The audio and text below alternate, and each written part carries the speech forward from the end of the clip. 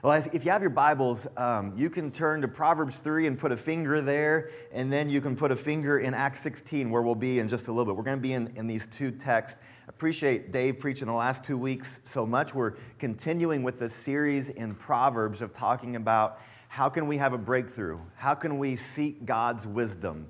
We don't seek culturally God's wisdom. We don't hear that word wisdom very much, and we want to seek God's wisdom in our lives so He can help us break through where we get stuck ourselves, often self-inflicted, being stuck in something, and God's wisdom can help us break through, and at the very core and most important level, it helps us break through our sin and our reliance upon ourselves or what we think, and helps us see what God's wisdom has to say to us and how it can change our lives. And so we want to talk about that tonight. As you're kind of turning your Bibles there, it's been 4 or 5 years, I think, since I've told this story, and it's probably time again for me to tell you the story of the worst date I ever went on in my life. Want to hear it? All right, so here it is. I was a junior in high school, and I had a friend, I'll call him Brad, to protect his guilt. Brad was really a good friend of mine, and he was a great guy. He was as goofy as you can possibly imagine. One time he dressed up like Pee Wee Herman and came to school for no reason at all. And but the pants were too tight and they ripped out at lunch when he sat down. So that's like a day in the life of Brad, really normal for him. And so, but Brad was my friend, and I would hang out with him as long as I could until I felt like, okay, that's a little too ridiculous, and I kind of pulled back just a little bit. But he called me on a Friday in which I was going to hang out with one of my best buddies, Scott. We were going to play some basketball and just kind of hang out that evening. Brad called and said, "Hey, Brian, I'm kind of in a pickle here." I'm like, "What's up?" He said, "Well, I was going to take my girlfriend out on a date, and she thinks that I'm taking her out on a date. She's planning on it being a date, but I got in a little trouble at home, and my parents told me I can't go out unless it's a double date. So do you think you can get a date and go with me?" And I had done that before with a couple of other friends, a couple of friends that were girls that were nice enough to do something like that for Brad, and that we would enjoy hanging out. But I was already hanging out with Scott, so I was like, "Man, I'll hang out with Scott." And he was like, "Please, please, please, like, my girlfriend's going to kill me if I can't go out." And I talked to Scott. I was like, "Okay, we'll like ride with you to the restaurant where you're going to eat, and then we'll peel off and go shoot baskets. And is that all right?" He's like, "Yeah, that'll be fine. My parents will be cool with that." Okay. So he shows up to our house without his girlfriend yet. He's going to pick her up later. He's driving his parents' minivan. That's what he drove for dates. That's the only car he had. And Scott and I are there, and we get in the van with him. And we're like, "So is your girlfriend pretty upset about this?" And he's like, "Oh, I haven't told her yet." And we're like, I was like, "Dude, now she's going to be mad at us and you. This is going to be like the worst ride of our lives." And he's like, "Well, if you wanted to, you could just like get in the third row and kind of duck down, and she won't even know you're here. And that way, my parents, I can honestly say you were with us in the van, but she won't even know." And foolishly, we were like, "Yeah, we'll go along with that." So we sat in the third row of the minivan. And when he pulled up to his girlfriend's house, we just kind of like ducked down like this and got behind the seat. She gets in the van, and he takes off. And after about a minute, she's like, "Why are Brian and Scott in the back seat?" She's like, "I saw him in the mirror." And so we like sit up, and it's just awkward silence the rest of the trip. We get to the restaurant, and Scott and I are like, "Dude, we're out. Good luck the rest of the night. We're shooting baskets and trying to recover from this, the worst date of my life." So, but sometimes like you have a plan and you're like, "Yeah, I think this is gonna work." And then you clearly realize at some level, this isn't working. But like you're really stubborn, right? And so we stay with those really dumb plans sometimes. And sometimes we feel like we're even stuck, like there's no good way out. I can fall off a cliff here, I can fall off a cliff here. And the story I'm telling you is just funny. But you're probably already thinking about some plans that you've made that maybe weren't so funny because you felt stuck in them and you could not get out of them. And it was going to damage a relationship or a friendship or maybe even where you work. and you just felt stuck in this plan that you could not get out of. And maybe it was a plan that you made. It was like, here's what I'm going to do. Here's my life goal. I'm going to do this, this, this, and this. And you get in the plan and things start to unravel, but you just kind of stick with it no matter what, and you're not sure what to do. And so this morning we want to look at Scripture and say, what happens when we make a plan and we just feel stuck in it? How can we have a breakthrough to some of our own foolish plans? And the Bible has a proverb that I want to read, and then a story that really reinforces it and shows us it's a really surprising story. So I want to start in Proverbs 3, just kind of picking up right after the verses where we've been the last couple of weeks, because we've been in this verse, the verse is trust in the Lord with all your heart. It's a great passage to memorize. We get down to verse 7, and the first line is the key one.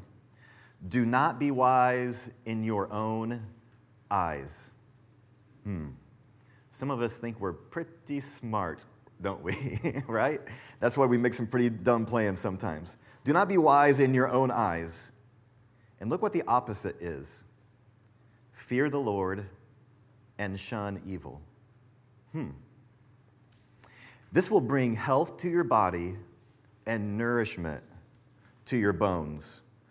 Throughout the pages of the Bible, we learn that wisdom comes from God, and we need to look to Him instead of always assuming that we will be right. We have a culture that our world tends to say, like, trust your heart, go with your heart, you do your thing and just be your heart and follow your heart.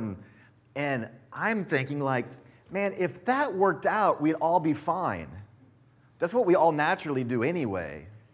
But if people could fix themselves and make their lives better, relying on trusting themselves, we'd already all be better.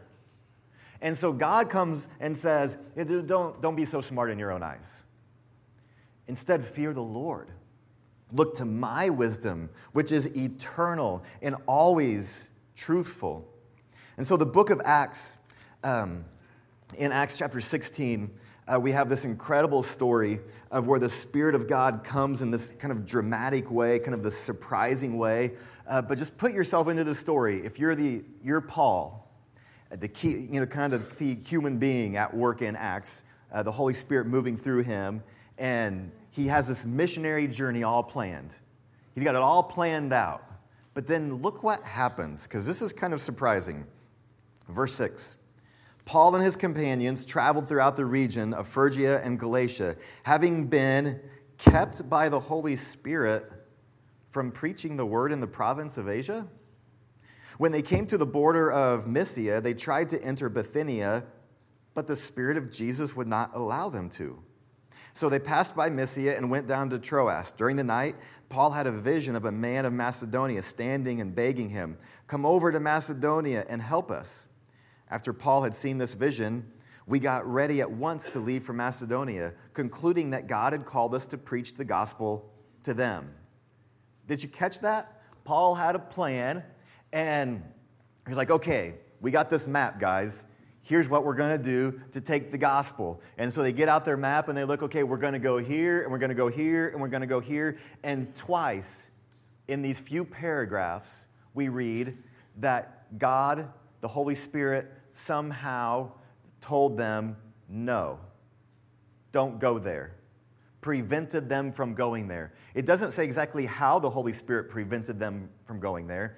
I don't think he tied their shoes together or put a big, wall right in front of them that they couldn't get around, or they fell in a hole. It seems like the Holy Spirit just leaned whispered into their heart so emphatically that they're like, oh, we can't even go there. Now, what would you do with that? I mean, you've got it all. You're like, God, this is for you, remember? This is all for you. And then God says, no, don't do what you think is right. Don't be so wise in your own eyes. I'm throwing you a curveball here. And I love that maybe there's more than the text tells us. I'd like to hear more about this story. But what the text tells us is that they're just like, okay, God, we'll go here. We'll go to Macedonia. And as we read more throughout the book of Acts, we see why that was wise, and we see how that worked out and how the gospel exploded in different places. And eventually, the gospel would come back around to Asia, kind of modern-day Turkey, where they were thinking they were first going to go. And so we see how all of that happens. But still, I'm just impressed that the believers there in this great plan would say, okay, we need to bail on our plan and just listen to what God is saying. Because if you have a good plan, it is hard to bail on your own plan. We want to stick with it. We want to defend it. And so there's something about following Jesus that means we hold our own plans loosely. We still make them, but we hold them loosely because they may not always be God's plans. In fact, God may prepare us to do something, and we may do all of this stuff to go there, and then he may say, but now actually you're going to go here. And we're like, well, what? What was all of this for? I don't know. Maybe we find out, maybe we won't. But maybe he wanted to teach us some stuff here and then change us to go here. But here's where we need to be careful. Assuming that we've got it all figured out. Assuming that God doesn't know what he's doing. Assuming that God wasted our time. That he wasted that day or that year or that decade. And we trust God. We trust that he knows what he's doing. It uses this phrase, the Spirit of Jesus prevented them. Came to them, spoke to them. And elsewhere in the New Testament, we see the phrase, the Spirit of Christ, the Spirit of Jesus Christ, the Spirit of his Son. You see, the Holy Spirit is the Spirit of God, the Spirit of Jesus. We get a little picture of the Trinity here, God the Father, the Son, and the Holy Spirit. And the Spirit comes, and there has been times where the Spirit has spoken so emphatically to me that I absolutely knew what he was saying. When I first joined Black Box International, it was like a slam dunk. I knew that I had to be part of that. There's been other decisions in life where it feels like God has said nothing and just said, make your decision. And I'd be like, no, but God, tell me what to do. And I just hear silence.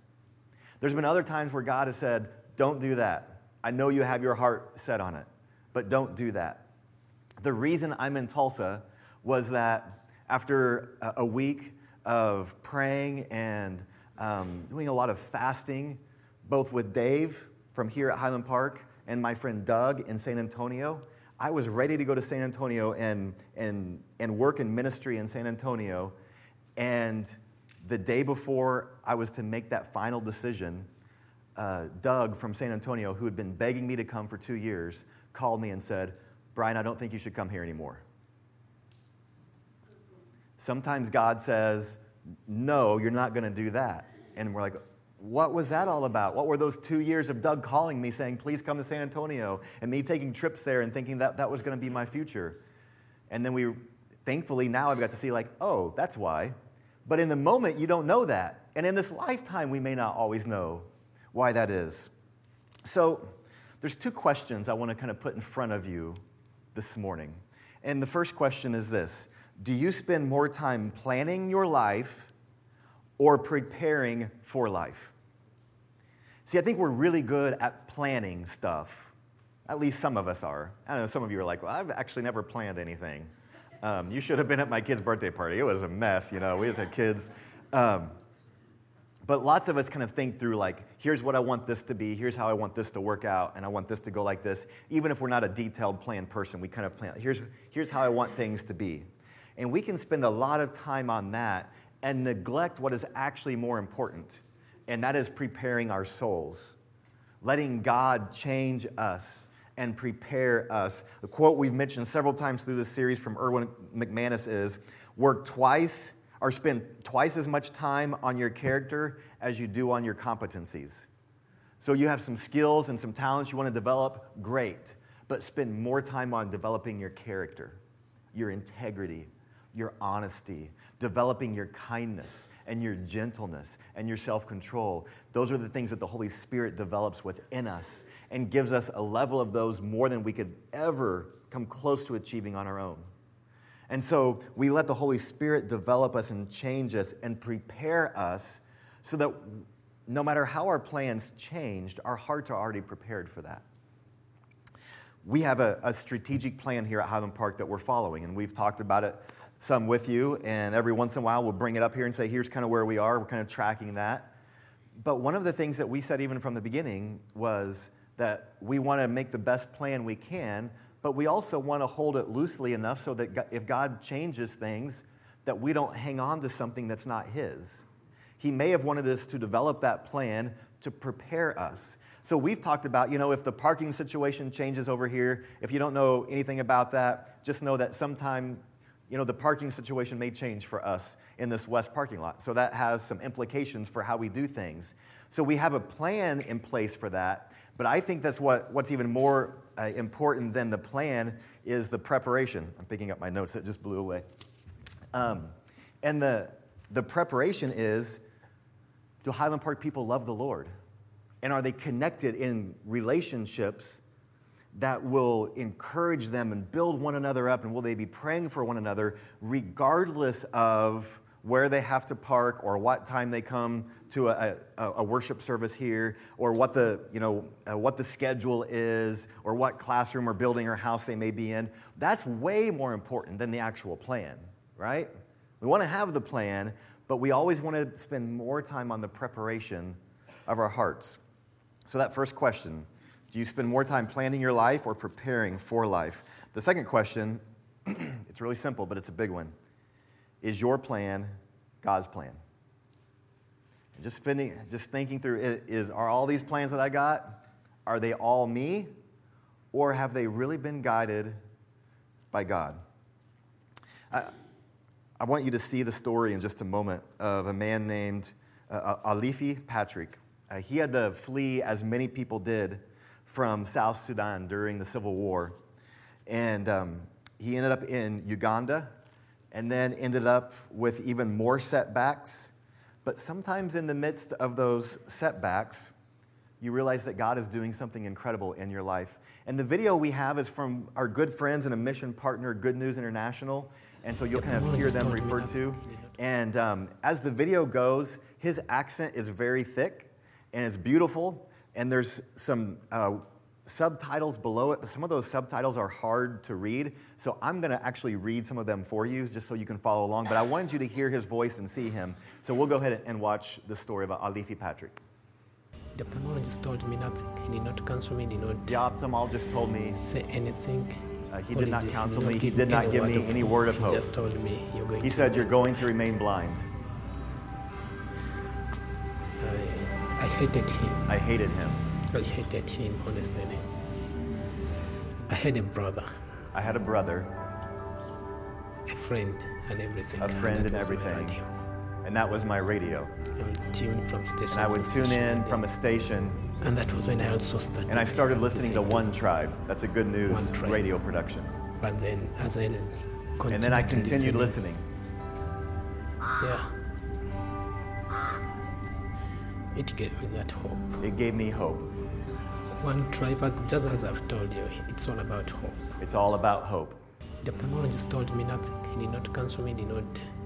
The ophthalmologist did not counsel me or did not say anything. He did not give me any word of hope. He just told me, you're going to. He said, you are going to remain blind. I hated him. All right, I think we had a glitch there, but I want to tell you a little more. I want to tell you, I've got the rest of his story here.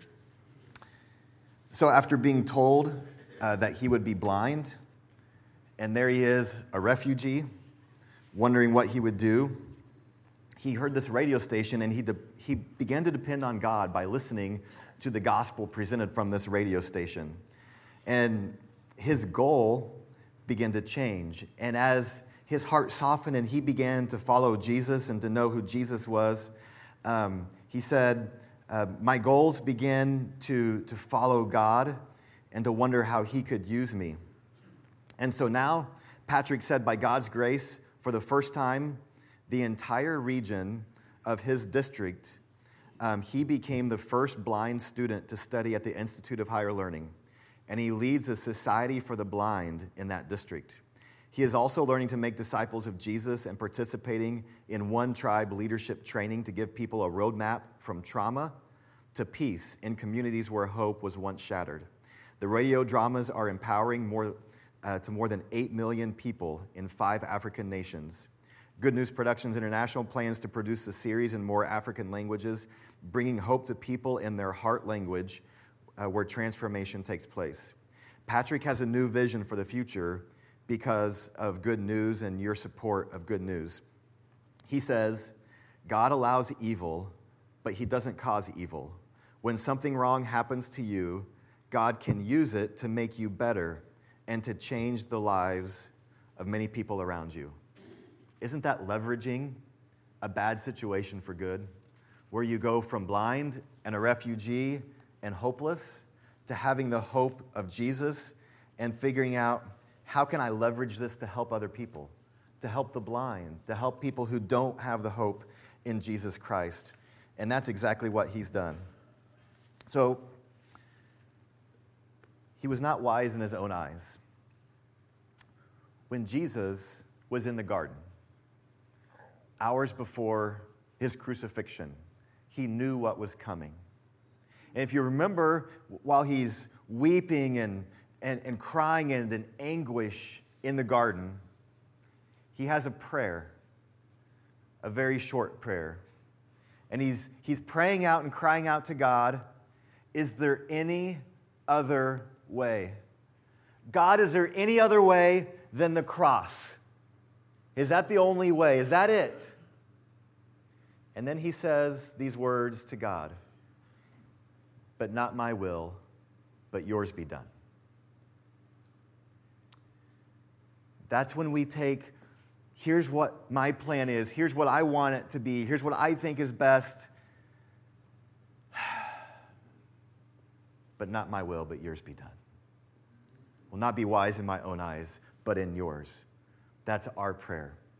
This morning, we want to ask you to take a few moments to just reflect. There'll be some reflection questions on the screen. We just want to ask these questions for a few moments. Am I stuck in my own plans? And how can I prepare myself to hear God's plans? Because we believe that when we ask God and we listen, he speaks to us. And so I want to encourage you to take these moments to ask these questions and to give God permission to speak to you and then just to listen to him.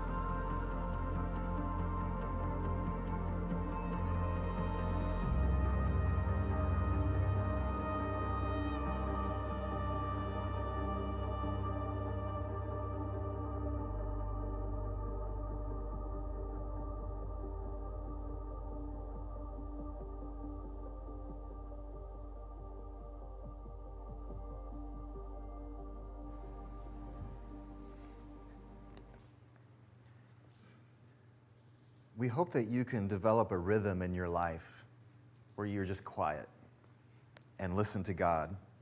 We've been talking about the Breakthrough Challenge here for this whole last month, and I want to let you know what that is if you don't know, and if maybe you do know, I want to kind of reiterate. We've been doing 3 things in the Breakthrough Challenge and been asking you to do 3 things with us. And the first is to read a proverb a day. Proverbs is so full of God's wisdom. It's just wisdom, wisdom, wisdom, and it was written thousands of years ago, and it just has application to my life every day. Every proverb, it just seems like, is written for me, and you'll feel the same way when you read them. And so today is June 2nd, and so we would read Proverbs chapter 2. And some of you are thinking, well, like, I did that last month. Great. Do it again. Really. Like, that's our encouragement, is we want to develop this within you.